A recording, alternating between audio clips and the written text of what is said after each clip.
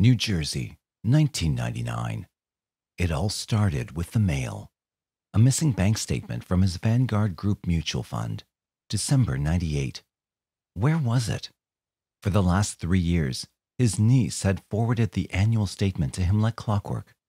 That was their deal. But today, nothing. The postman had simply walked on by.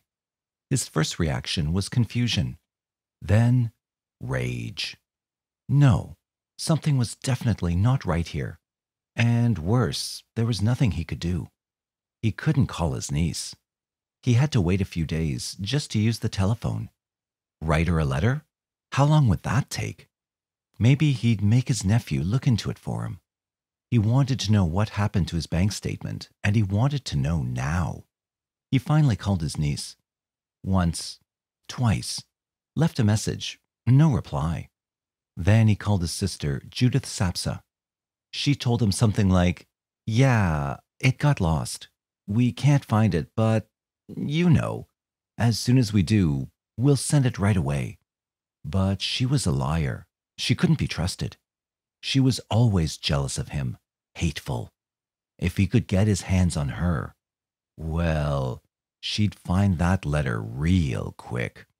This is how things went down. Their mother, Veronica Zarinsky, had died 4 years before and left nearly everything she had to him, her son, 59-year-old Robert Zarinsky. The $121,000 Vanguard Mutual Fund account, which she'd established in his name, a plot of land in Clinton Township, a family home on Bauer Street in Linden. And to Judith, she'd left a mere $30,000 and not a penny more. And as far as Zarinsky was concerned, that's all she deserved. He gave her until March, then called the Vanguard Group. The taxes were due on the house, and he wanted answers. He loved that house. It was sacred to him, the only home he had ever known, the keeper of all his secrets. He'd never even listed it for rent or sale. He'd left it precisely the way it was, abandoned and unoccupied. He'd paid the taxes and upkeep right from his cell at Northern State Prison in Newark, where he held the infamous distinction of being the first person in New Jersey state history to be convicted of murder without a corpse. Zarinsky was not pleased. Vanguard Group brass found an account balance of $8,500. Over an 18-month period, from April 1998 through May 1999, someone had withdrawn $112,500, and it wasn't Zarinsky who had done the withdrawing. According to Tony Esposito, a public relations spokesman and inspector for the U.S. Postal Service. Initially, this guy calls up and says, "I'm a victim of identity theft." An inspector starts to take down the information, not knowing who Robert Zarinsky was. "How can we get in touch with you?" He, Zarinsky, says, "Well, I'm serving 98 years in prison." A veteran inspector was put on the case, Joseph Jakubiak. "We had to treat the complaint whether he was in prison or not," said Jakubiak. "And with all cases like this, you follow the paper trail." Jakubiak contacted the Vanguard Group, who sent him the canceled checks and information on where they were cashed. Everything pointed to Acme check cashing on Route 27 in Rahway. The facility was equipped with Regiscope, a camera that captures snapshots of everyone who cashes a check. There on film was the man posing as Robert Zarinsky. The picture looked like something was wrong with his eye, and speaking to the people at Acme, they said it looked like he'd had cataract surgery. Jakubiak contacted area eye surgeons, and the man was identified. His name was Peter Sapsa, Zarinsky's brother-in-law, Judith's husband. Jakubiak got an arrest warrant for Peter Sapsa, while Judith Sapsa was also brought in, on suspicion of embezzlement charges. Peter Sapsa caved under grilling by postal authorities. He confessed to everything. He'd gone down to see his daughter in Matawan and pinched Zarinsky's mutual fund checkbook. He started filling in the zeros, forged his brother-in-law's name. Then he drove over to that storefront check-cashing joint with the bulletproof windows. He needed money badly. He was sick. A heart transplant was penciled in on some future calendar. The disability he collected from his job as a supermarket clerk barely paid his health premium. His wife was a diabetic. She'd never worked. The medical bills were mounting. It was Judith Sapsa who had rationalized, remembering something her mother had said. "If you ever need money, Your brother will help you. Bob, as she referred to him, had already served 25 years for the 1969 murder of 17-year-old Rosemary Calendriello of Atlantic Highlands, whose body had never been found.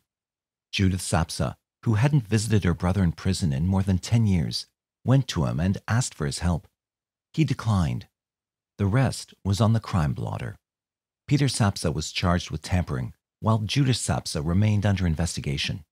It was wire fraud 4 times over. Federal theft charges were pending. Husband and wife were staring at 5 years in prison without parole. Then Jakubiec got a call from Judith Sapsa's attorney, A. Kenneth Weiner of East Brunswick. He, Weiner, said, "Hey, Joey, I have an unbelievable story for you," said Jakubiec. "I can't talk to you on the phone about it, but it may help my client. Why don't we sit down and talk?" Judith Sapsa had decided it was time to cooperate, time to come clean. She told Weiner that she wanted a deal, an exchange, leniency for information. There were things she knew, things she could tell them about her brother. And this is what she told. Her brother and her now 61-year-old cousin, Theodore Schiffer, had killed a patrolman in Rahway, New Jersey, Charles Bernowski.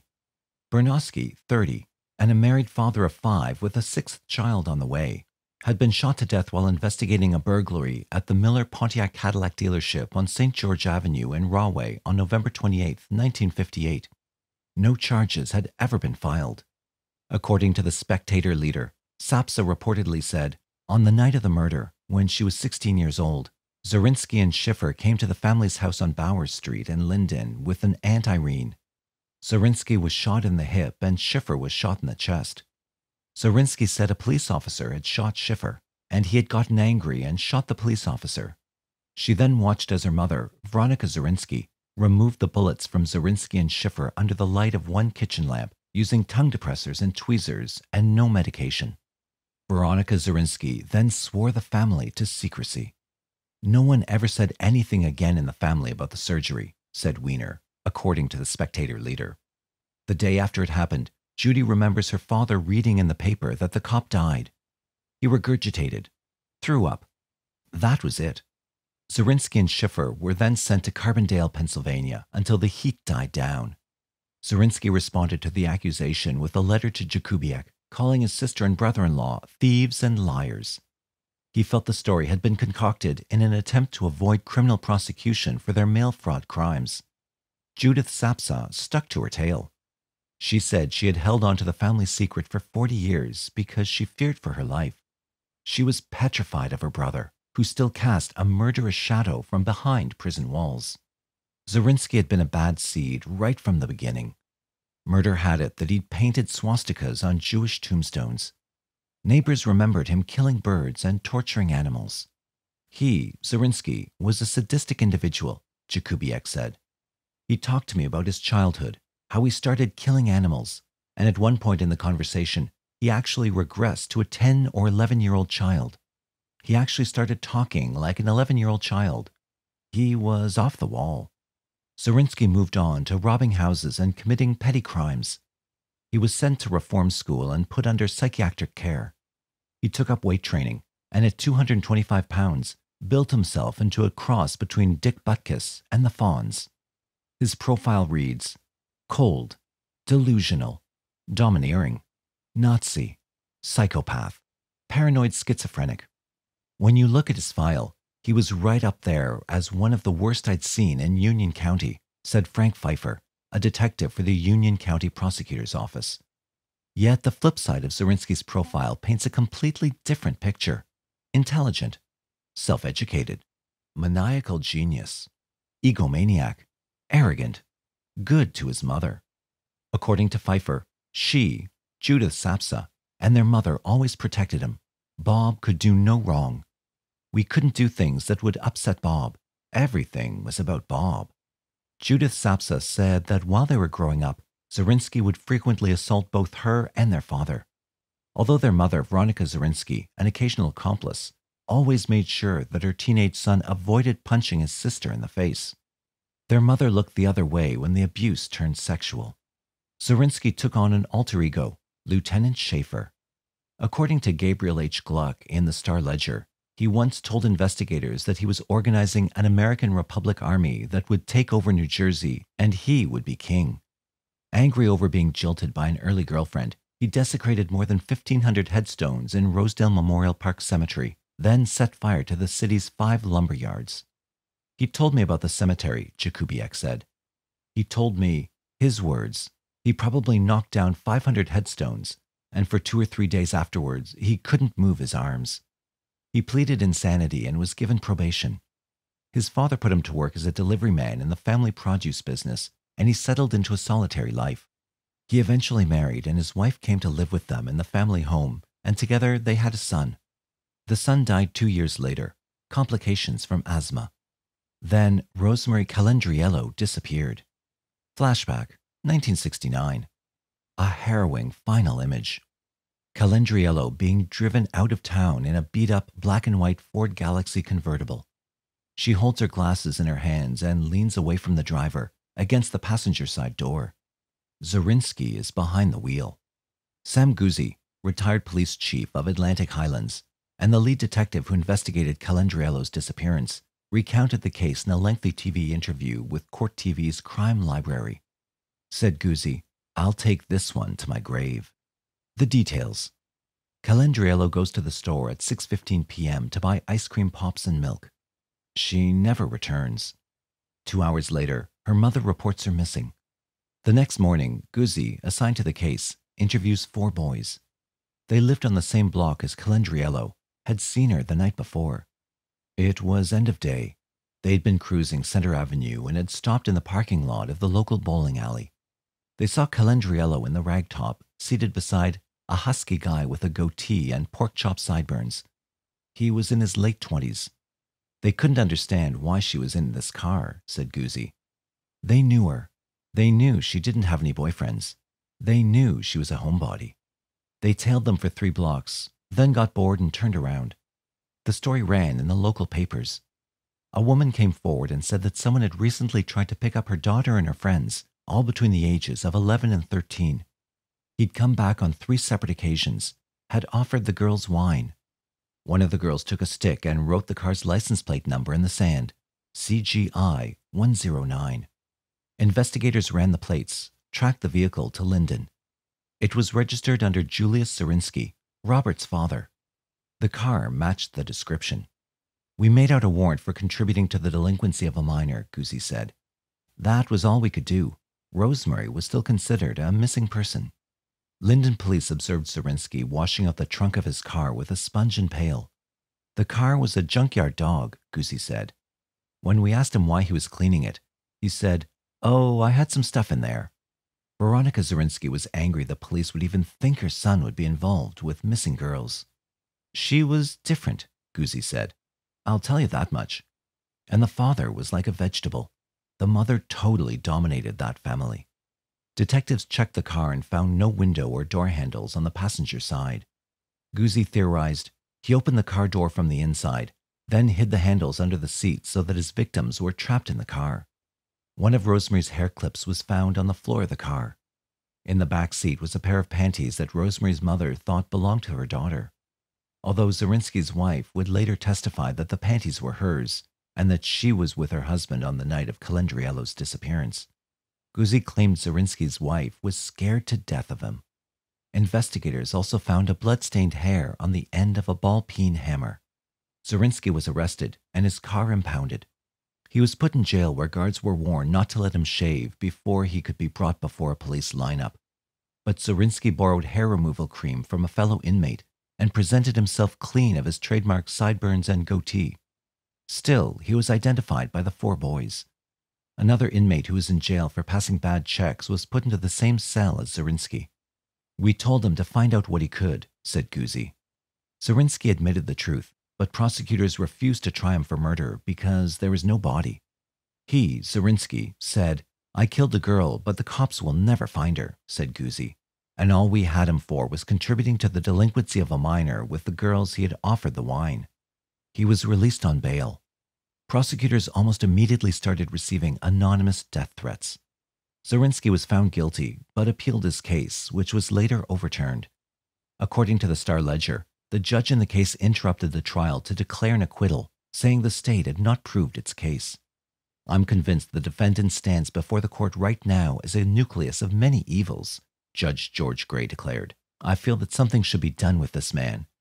However, we live in a government of law and not of men. Zarinsky was a free man. I watched out for him all the time, Guzzi said. Whenever there was a crime, I'd say, check Zarinsky. He's out there. Cut to 5 years later. 2 bodies are dumped near a swamp in Manalapan. Joanne DeLardo, 15, and Donna Carlucci, 14, both from the Colonia section of Woodbridge Township, were found dead, each of them strangled with an electrical cord. I said, here we go again, Guzzi said. 2 years prior, utilizing the most recent systems of identification, FBI agents linked the hair found on Zarinsky's ball-peen hammer not to Calendriello, but to Linda Balabano, 17, of Union Township, whose body had been found under the docks of a Hess refinery on the Raritan River in Port Reading, Middlesex County, 4 months before Calendriello disappeared. Balabano, whose body had been weighted down by an 8-foot-long tire chain, had also been strangled with an electrical cord. Middlesex County agencies refused to prosecute. He, Zarinsky, killed the Balabano girl just as sure as I'm talking to you, but the prosecutors didn't feel they had enough, said Guzzi. I was positive he killed her, plus the 2 other girls. Guzzi said, thank God for Jack Mullaney. John T. Mullaney was the assistant Monmouth County prosecutor before retiring in 1978 to start his own practice in Eatontown. He perused the Zarinsky file and gave Guzzi a call. Mullaney thought we could go to trial on the Calendriello case just on circumstantial evidence, Guzzi said. I said, I've been saying that for 5 years. Armed with a search warrant and an indictment for murder, police raided the Zarinsky home when they found, among other items, a black portable transistor radio belonging to Linden Balabano with the serial numbers scratched away. According to the Star-Ledger, Middlesex County authorities didn't think they had enough evidence to bring Zarinsky to trial for Balabano's murder, but Monmouth County authorities were willing to gamble on the Calendriello case. I stuck my head out, Mullaney said, according to the Star-Ledger. I just thought there were too many dead young females, too many bodies. Mullaney tried Zarinsky in Monmouth County for the murder of Calendriello, and this time he was found guilty. Flash forward, 1999. Because of Judith Sapsa's allegations, Jakubiak called the Union County Prosecutor's Office. Judith remembered things from that night very clearly. What she was eating, when they came in, where they were bleeding, said Jakubiak. Once I heard the details, I thought, this could be factual. That's when Detective Pfeiffer was brought onto the case. I knew who Zarinsky was, Pfeiffer said in an interview with Court TV's Crime Library. I was part of a team created in the early 90s to investigate cold cases, and we came across a set of latent fingerprints in the Bernosky case on a can of Prestone antifreeze that had never been identified. The team had run nearly 700 sets of fingerprints and asked for the public's help in solving the crime, but to no avail. Zarinsky had initially been a suspect in the case. He'd been brought into custody after being caught with a .32 caliber handgun belonging to a friend's father, a lieutenant on the Linden police force. Zarinsky had intimidated the friend into stealing the gun for him. But the ballistics test proved negative on the gun, and Zarinsky's fingerprints didn't match the set that was found at the crime scene.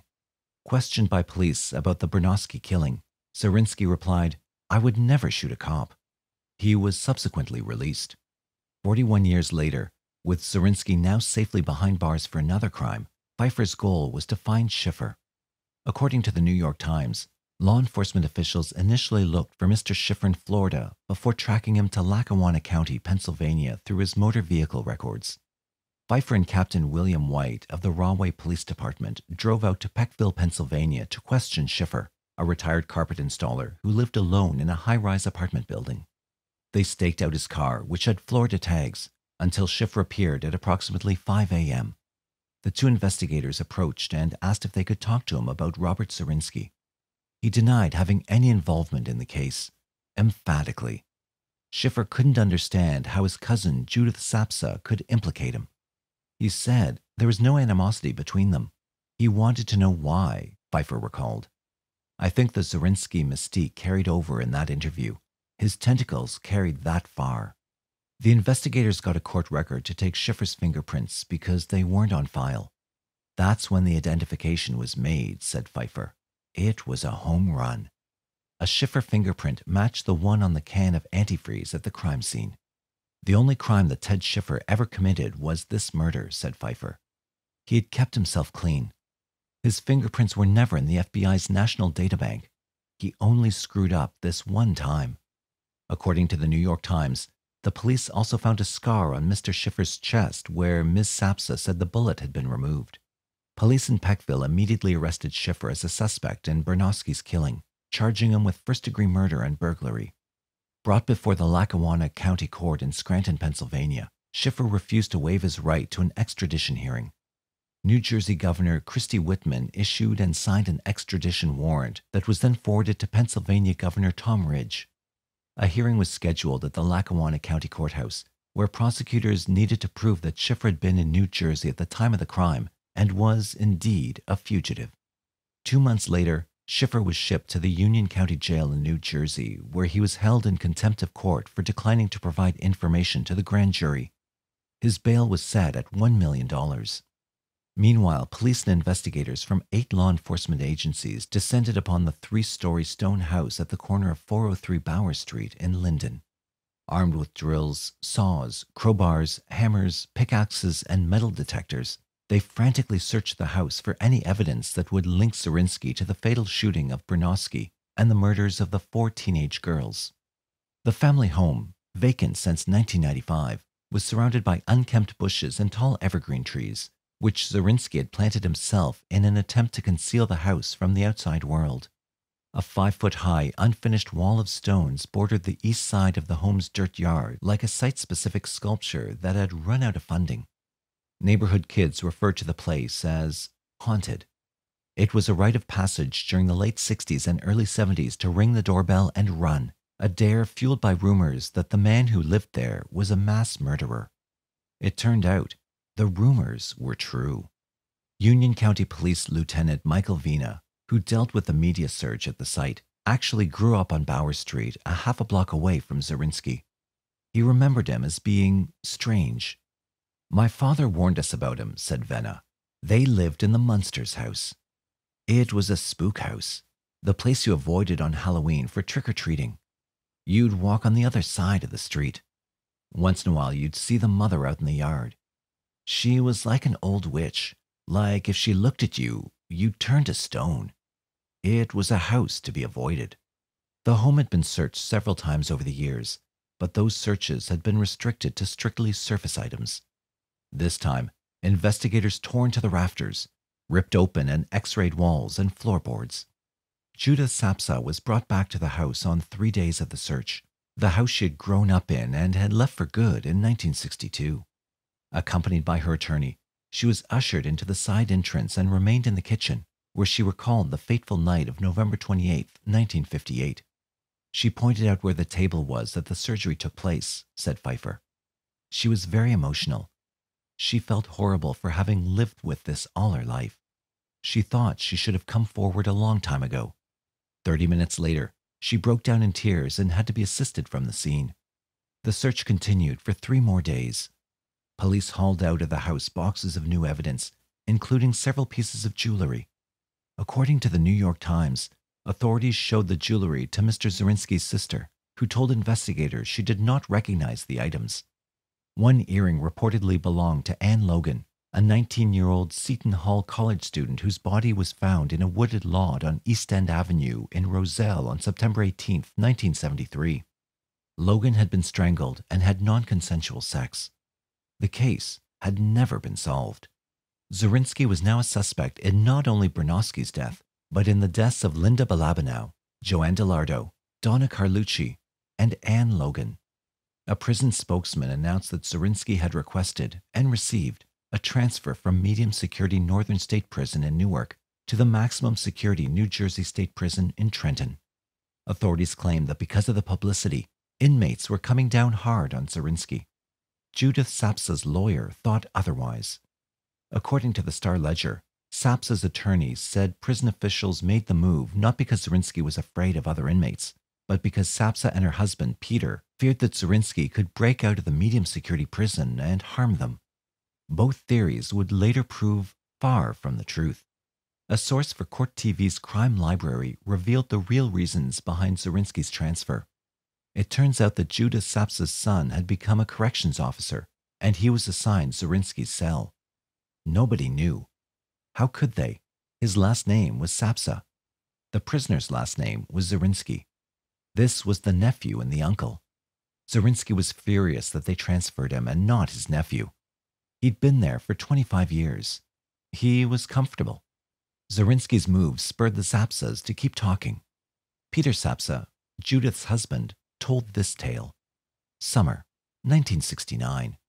Zarinsky knocks on their door at 3 in the morning, asks for a ride to Hunterdon County, an hour northwest of Linden. He puts in the trunk of Peter Sapsa's car a pick, shovel, and gunny sack. They stop at a remote area in Readington Township. Zarinsky then takes the burlap bag and disappears into the woods. Had he gone there to bury Rosemary Calandriello? Guzzi thought the story didn't seem plausible and was filled with holes. Pfeiffer added, "We weren't sure if he was being totally truthful. Peter's memory was not that clear. It was somewhat cloudy, and he had some health issues too. We were never able to pinpoint where Rosemary's body may have been buried." Judith Sapsa now claimed that her brother may have been involved in the murders of up to 10 area girls. She tried to connect her brother to the death of Linda Balabino. According to Guzzi, Judith Sapsa said her brother had been after her for a while. Judith Sapsa told police a story about visiting a beauty salon prior to a family wedding. Her brother had given her a ride to the shop, which was located in the Roselle Shopping Center, across the street from where Balabino worked as a clerk in Sobin Drugs. As reported in the Star Ledger, Wiener said, "She knows her brother was supposed to come back and pick her up, but he never did. He never showed at the wedding either." Judith Sapsa said shortly thereafter her brother gave her mother a radio with the serial numbers scratched away. The only problem was Judith Sapsa's dates didn't line up. Balabino disappeared 2 days before their family wedding. The investigation continued. Police searched a thrift shop called Just About Anything on St. George Avenue in Linden. The owner had bought the contents of the Zarinsky home in 1996 for $800. He had been phoned by the Sapsas, who intimated that the house had been listed on the marketplace and was about to be sold. According to the New York Times, the owner of the store said authorities were looking for a pair of handcuffs and a .22 caliber handgun that had belonged to Mr. Zarinsky. They found neither. Faced with another dead end, investigators decided to narrow their focus on the murder of Charles Bernowski. Schiffer copped a plea. He was an old man looking at some serious time, said Schiffer's co-counsel, Hassan Abdallah of Elizabeth, in an interview with Court TV's Crime Library. He was very frail, very nervous. The years had really aged him. You could tell that he was still intimidated by Zarinsky.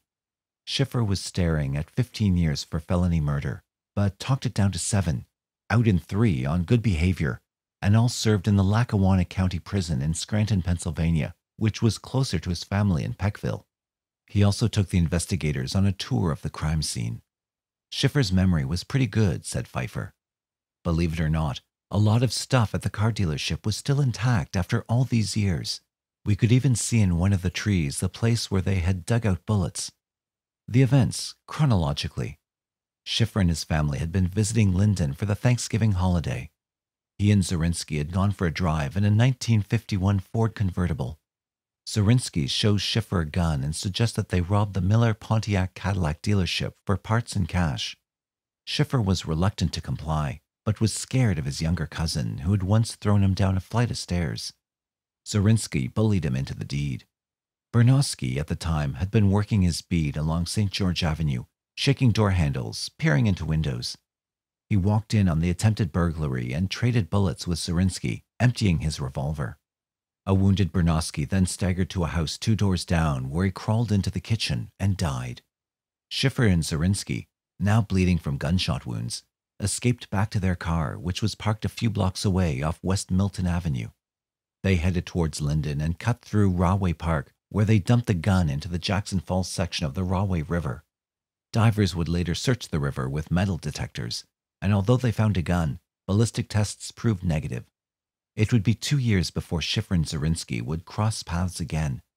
Schiffer had just gotten married, and Zarinsky threatened him, told him not to tell his new wife, or else.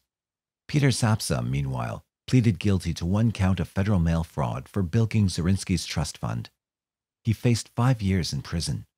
Standing in front of U.S. District Court Judge Ann E. Thompson, Sapsa, as reported by Robert Croakley in the Spectator Leader, promised to help build a possible case against Zarinsky for the murder of the Rahway police officer Charles Bernowski and the unsolved disappearances of several young women from the late 60s to the mid-1970s. Judith Sapsa was not charged. Zarinsky was next in line. First-degree murder and felony murder charges were filed against him on December 9th in the death of Charles Bernowski. He was looking at a life sentence, plus the 98 years he was already serving. Bail was set at $1 million. He was shipped from Trenton State Prison to the Union County Jail in Elizabeth, where he was arraigned before Superior Court Judge John Triarci and formally charged. He pleaded not guilty to all charges. His attorney, Joseph Benedict of New Brunswick, filed several motions with Triarci, including one that claims Zarinsky could not be tried for murder that took place 42 years before because the statute of limitations had expired 5 years after the crime. As reported by Marianne Spoto of the Star-Ledger, Benedict also asked Triarci to move the trial to another county or to bring in jurors from outside Union County because of all the publicity surrounding the case. He requested a gag order to bar all attorneys, lawyers for witnesses, potential witnesses, Zarinsky's and Bernowski's family members, and former prosecutors from commenting on the case. And he also asked the judge to exclude from Zarinsky's trial any evidence about his previous convictions, according to the Star-Ledger. Triarci refused to dismiss murder charges against Zarinsky, nor would he have the case moved to another county. Benedict did receive a gag order, though, and Triarci agreed to impose limits on allegations against Zarinsky. Triarci then promptly removed himself from the bench after discovering that his son had worked for a short time on the case as a summer intern with the Union County Prosecutor's Office. The case was reassigned to Judge Walter Barisonek. Zarinsky had interviewed attorneys for close to 4 months before Benedict decided to take the case. It was going to be a notorious case, and my client was not liked by anyone who knew anything about the case or him, said Benedict in an interview on Court TV's Crime Library. I had some personal reservations in representing him. I represent a lot of police officers. They're a big part of my practice. Some of them have become friends over the years. And I asked them, do you have any problem with me taking this case? And none of them did. That was my only issue with the case, that my friends or clients might be bothered. But this is what I do, so... There was also the issue of money. Benedict insisted that he get paid up front, and Zarinsky sold the family home to help pay legal fees. During 4 days of pretrial hearings, Benedict again argued that the passage of time was harmful to Zarinsky's case, making it nearly impossible for him to mount a fair defense. Key investigators had died. Evidence had been lost or destroyed.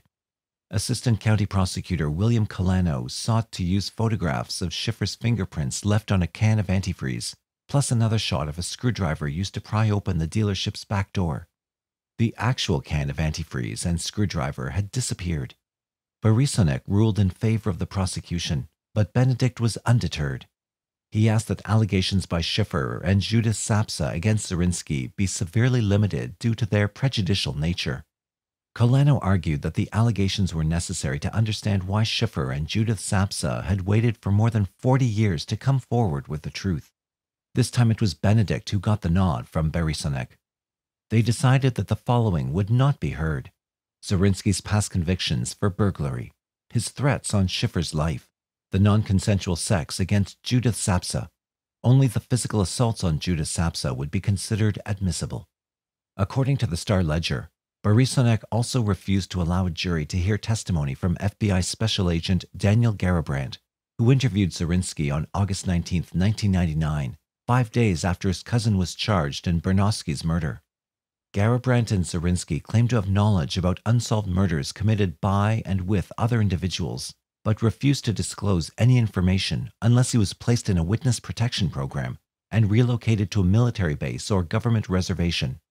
Jakubiec, who interviewed Zarinsky at length several times, recalled the discussions. We talked to him at length several times. He, Zarinsky, was going to give me the body of Rosemary Calandriello in exchange for a deal. He wanted to go to a federal prison because, as he stated, he was getting old and he couldn't defend himself in jail anymore. He didn't want to stay in a big prison. He wanted to go somewhere he could plant a garden. That's what we were working on when he told me that he had killed approximately 10 people. What I told him was, show me some good faith. You've killed these people, but the first thing I want is Rosemary's body. This way, I know you're being truthful, Jakubiec said. He never did. Borisovnek was presented with a pool of close to 200 potential jurors, more than 4 times the normal amount for a criminal trial. The day we were picking a jury, I saw a lead article in one of the papers. My reaction was there's no hope in winning this case, because if any juror or any family member of a juror saw that article and talked about it, there was no way they couldn't find him, Zarinsky, guilty. It listed all the things he had been charged with and was alleged to have done. In one of his trials from the 70s, his lawyer asked him to write them down so that he could be prepared for it if they were to come up.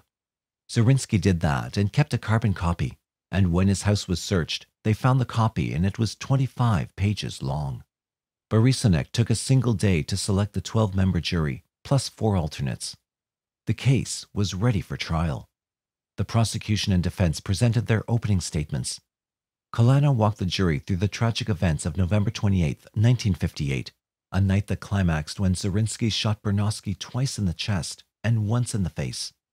Benedict claimed that Zarinsky had been falsely charged and that Schiffer and Judith Sapsa, as reported in the Spectator Leader, were liars, cheats, and a murderer. Benedict told the jury that Sapsa and Schiffer were caught and were making deals with the prosecution. Sapsa knew about Zarinsky's scar, and Benedict contended that Schiffer was given a script of Sapsa's statements in order to properly implicate Zarinsky. Sapsa and Schiffer had credibility issues, Benedict said. I told the jury that they would have difficulty believing either of these people, and if they did believe them beyond a reasonable doubt, they should find him guilty. Zarinsky was upset with me for putting all of our eggs in one basket, but I thought that was our best chance of succeeding. I set the bar and said, now try to cross it. A group of witnesses were paraded onto the stand, starting with Elizabeth Bernosky. She identified her husband's uniform, stated that when he went to work, it didn't have bullet holes. It was heart-wrenching, Benedict said. It was very effective by the prosecutor to do that because it was pretty moving stuff. I was really impressed with her. She treated me with the utmost courtesy during the course of the trial. Her family had great dignity. She was obviously a strong woman to raise the family the way that she did. Benedict declined cross-examination. But Schiffer, he attacked. I asked Schiffer if he was a yes man, Benedict said. He said no. Then I went through his original statement and found 27 yes answers in a row. So basically his statement was saying yes, yes, yes. Benedict found 4 specific areas in the statement that were inconsistent with his yes answers, i.e., Schiffer initially stated that he had been shot in the lower left side, not the chest. Judith Sapsa was a completely different story. She was a hostile witness, very good for the prosecution. I had a tough time developing any inconsistencies, but then Judith Sapsa faltered. The issue arose about her son who worked as a prison guard, Benedict said. It ended up that he worked at the same facility as Zarinsky. You're not supposed to work at the same facility if you have a relative there. The son claimed that he never said anything because he didn't want anyone to know that he was related to Zarinsky. And she, Judith Sapsa, outright lied about it. She denied that her son knew about Zarinsky. She was trying to protect him. We just happened to catch her in a lie, and that was the first part of my strategy. You could not believe these people to convict someone beyond a reasonable doubt. Zarinsky in court listens to testimony. Then Zarinsky himself took the stand. I didn't want him to testify, but he insisted, said Benedict. He said the reason he was found guilty in his other case, Calandriello, was because he never got to take the stand. He blamed it on taking his lawyer's advice.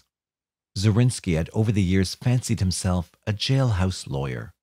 He, Zarinsky, was one of the brightest clients I ever had, said Benedict. He knows the law. I had to do my homework before I had a meeting with him. I didn't want to be showed up. He'd asked me about how such and such a case applied. We had a lot of discussions about the legal issues in the case. Let me tell you how bright he is. During one of the pretrial hearings, a detective was testifying, and we both noticed that he had said something that was inconsistent with his grand jury testimony. Now I pull out the grand jury testimony, and Zarinsky whispers in my ear, "It's on page 76, line 8. And sure enough, I go to page 76, and there's what I'm looking for. Zarinsky took the stand and steadfastly maintained his innocence. He claimed that he had gone to a movie on the night in question, but that all those who could corroborate his story had died. The prosecutor couldn't disprove his story either. The trial's most debated issue involved the scar on Zarinsky's back. The ultimate issue, though, was whether the forensic evidence supported the state's case, said Benedict. Zarinsky originally told investigators that an ex-girlfriend stabbed him with a pocket knife on the 4th of July weekend, 1958. Colano presented the chief medical examiner from Union County, who testified that photographs and x-rays of Zarinsky showed specks of metal fragments, possibly from an old bullet wound. Benedict countered by putting a forensic pathologist on the stand, who refuted the evidence. The Star-Ledger reported that the pathologist stated the scar was more consistent with a stabbing than with a gunshot wound, and that the specks were flaws in the film. The state's experts went too far, said Benedict. They testified to something that they shouldn't have.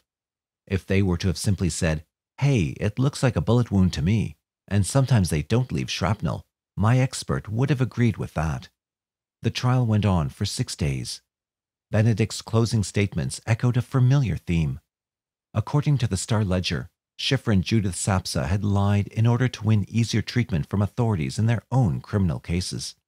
Colano suggested the defense wants it both ways, saying that Benedict accepts Sapsa's claims about Schiffer but not about Zarinsky. A jury of 9 women and 6 men deliberated for 2 days. "I've never seen a jury deliver a verdict like this," said Benedict. The men were visibly angry and the women were crying. Zarinsky was acquitted. According to Robert Hanley in the New York Times, afterwards the jury foreman was quoted as saying that several jurors wanted to convict Mr. Zarinsky, but that the evidence did not establish his guilt beyond a reasonable doubt. A civil suit was filed by Elizabeth Bernosky.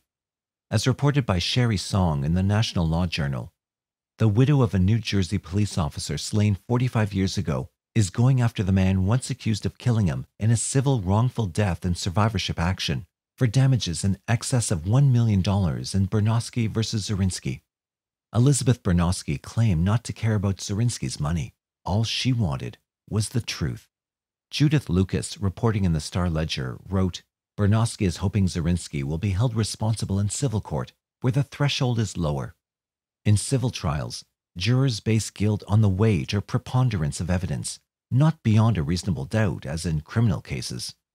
Kenneth Javerbaum of Springfield, an attorney hired by Elizabeth Bernosky in the civil case, spoke at length about the proceedings with Court TV's Crime Library. If the criminal trial had ended in a conviction, it's unlikely the family would have pursued the civil case, Javerbaum said. They were shocked by the outcome. It was an injustice. It was like the OJ case. We couldn't let it end. More than ever, we needed to go ahead with the civil case. Not only did Elizabeth Bernosky lose her husband, she was cheated out of justice. It was important to the family to brand this guy as a murderer. During opening hearings, Zarinsky's attorney in the civil case, Henry First of West Orange, followed Benedict's lead in the criminal case and argued that the Bernosky family failed to file the complaint within the required time period. He too asked that the case be dismissed, citing that the statute of limitations had expired. Javerbaum countered that his client didn't know the identity of her husband's alleged killers for 40 years, therefore the delay in filing. Union County Assignment Judge Edward W. Beglin Jr. allowed the civil suit to continue, and a 3-judge appellate panel in Trenton shot down Zarinsky's appeal. First then went to the Supreme Court of New Jersey, asking for a motion to dismiss. They refused to hear the case. Zarinsky, meanwhile, went after Peter Sapsa. According to the Spectator leader, Zarinsky sent a letter to Union County prosecutor Thomas Manahan, claiming he was a victim of 21 separate identity theft crimes from April 1998 to April 1999. Quoting from the letter, Zarinsky claimed, Mr. Sapsa's guilty plea in federal court does not relieve him of responsibility for the state law crimes he committed in Rahway. He demanded that Manahan prosecute Sapsa. 3 weeks later, Zarinsky sent a letter to State Attorney General John Farmer Jr., which the Spectator leader published. Zarinsky wrote, "I'm bringing the crimes against me to your attention, as I strongly fear Manahan may try to cover up this matter, solely because I was acquitted by a Union County jury May 25th of an alleged murder. I'm respectfully requesting your assistance as Attorney General to make an inquiry into the matter of the crimes committed against me, and, if necessary, to supersede the Union County Prosecutor's Office in the prosecution of these crimes." The matter went no further. Zarinsky had other problems. First asked for permission to be removed as defense counsel.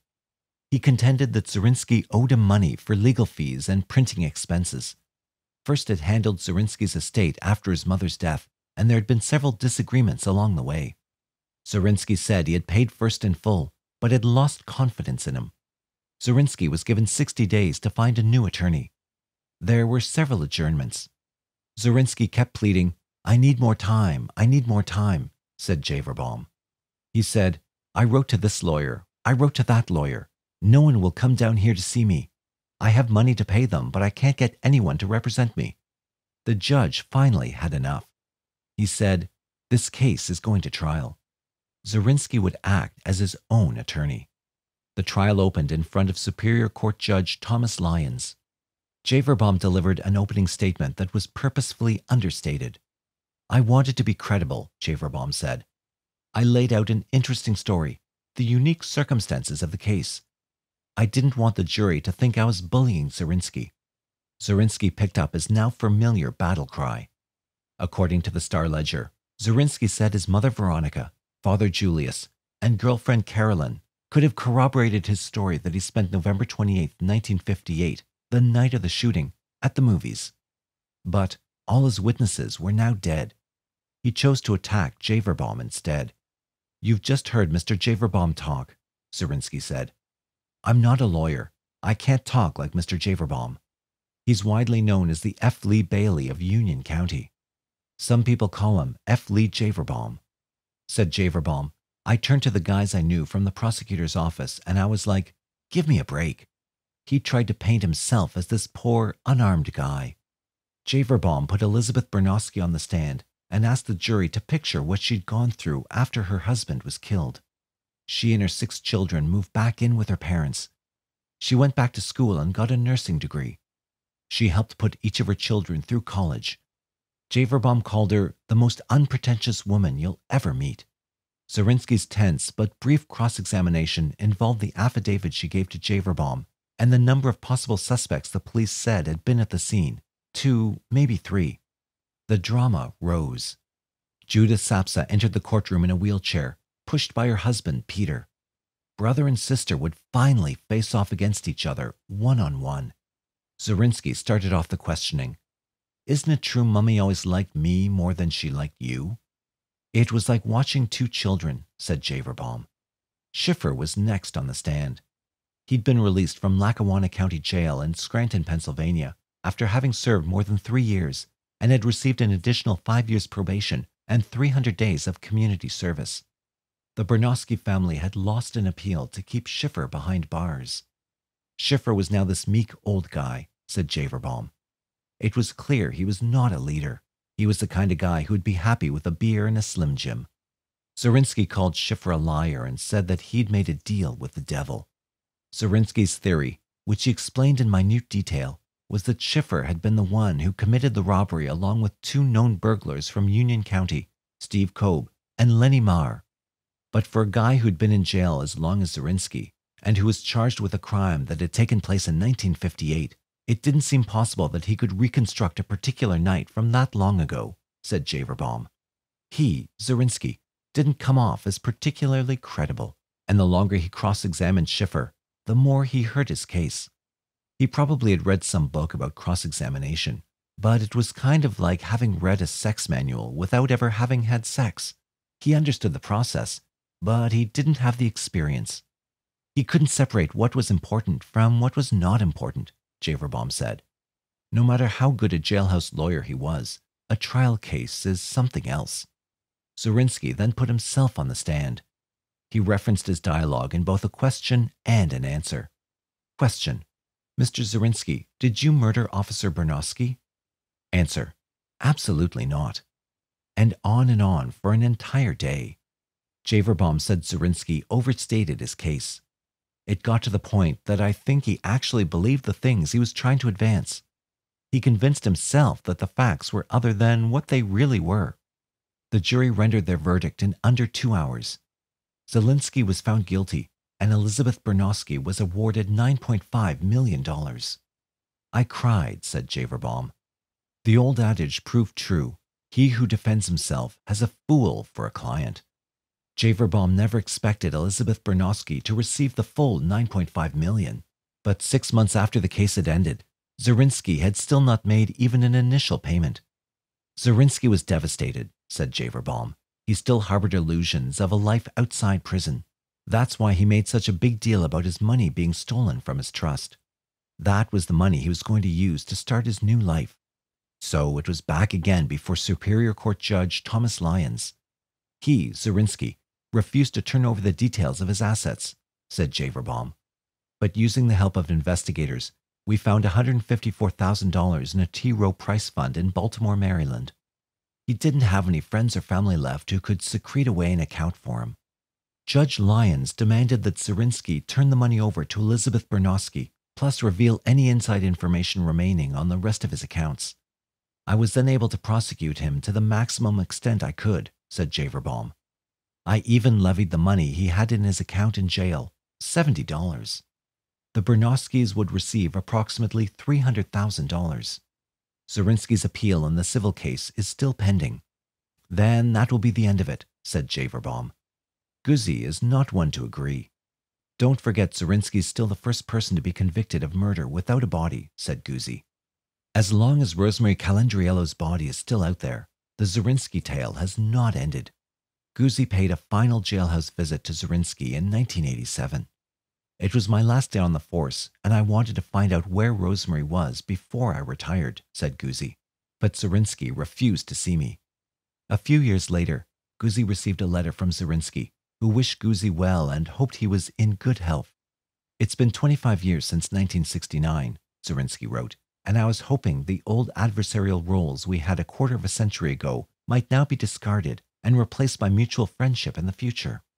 He went on to speak of poor health, regretting his crimes, and wanting to die at home rather than in prison. He wrote that he wanted to now work on the side of the law and asked Guzzi to help him get a supervised release from prison. He also asked for Guzzi's home phone number and permission to call him collect. I replied, "No, thank you," said Guzzi. He never said one thing about Rosemary, or whether he was going to bring me to Rosemary. Not one thing. The only thing he was worried about was getting his ass out of jail. To this day, Guzzi still hopes to find out where Rosemary's buried.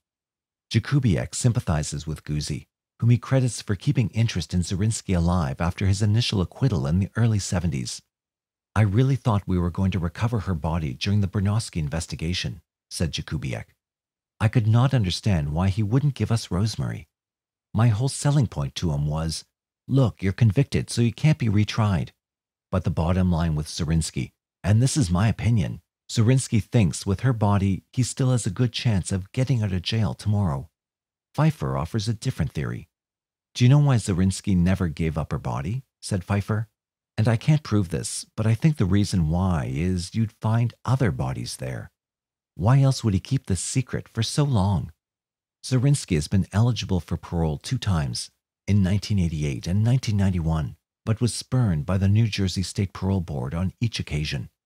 The parole board wanted him to admit his role in the Calandriello killing and to show some remorse, said Benedict, referring to the latter hearing. That's when he changed his story and said that he had accidentally run Rosemary over. Jakubiec heard the story as well, directly from Zarinsky. He said he took her to a lover's lane someplace in the Highlands. He bought her some kind of brandy. She got really drunk and got out of the car to go to the bathroom, and he backed up over her. That's his story. Then he sticks her in the trunk and he doesn't know what to do with her. He starts driving around. The parole board ordered Zarinsky to begin psychiatric care, but he declined. No further hearings have been scheduled. Most people involved with the case believe that Zarinsky will never see the light of day, but Pfeiffer, for one, is not quite so sure. He got a 98-year sentence, but you don't serve the full 98 years, said Pfeiffer. He's a model prisoner from what I hear, so there's always the possibility that he could be paroled. It all boils down to the question of where Rosemary Calandriello's body is.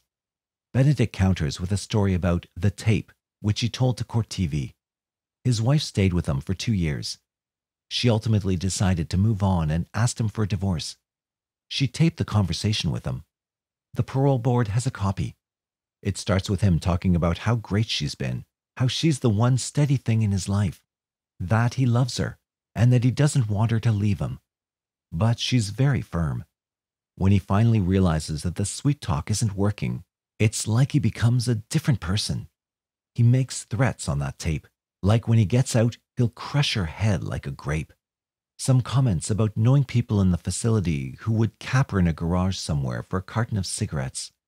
But his voice, it's chilling. It's beyond chilling.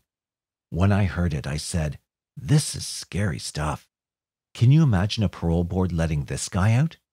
When you listen to that tape, you realize he's two different people. On March 11, 2008, a grand jury returned an indictment against Zarinsky for the 1968 murder of 13-year-old Jane Derura based on DNA evidence. Derura went missing on the evening of November 4, 1968, and her body was found the next morning in a field in Middleton, New Jersey. But on November 28, 1968, before he could stand trial for the Derura murder, Zarinsky died at the Southwood State Prison in Bridgeton, New Jersey, of pulmonary fibrosis, a scarring of the lung tissue that made it increasingly difficult for him to breathe.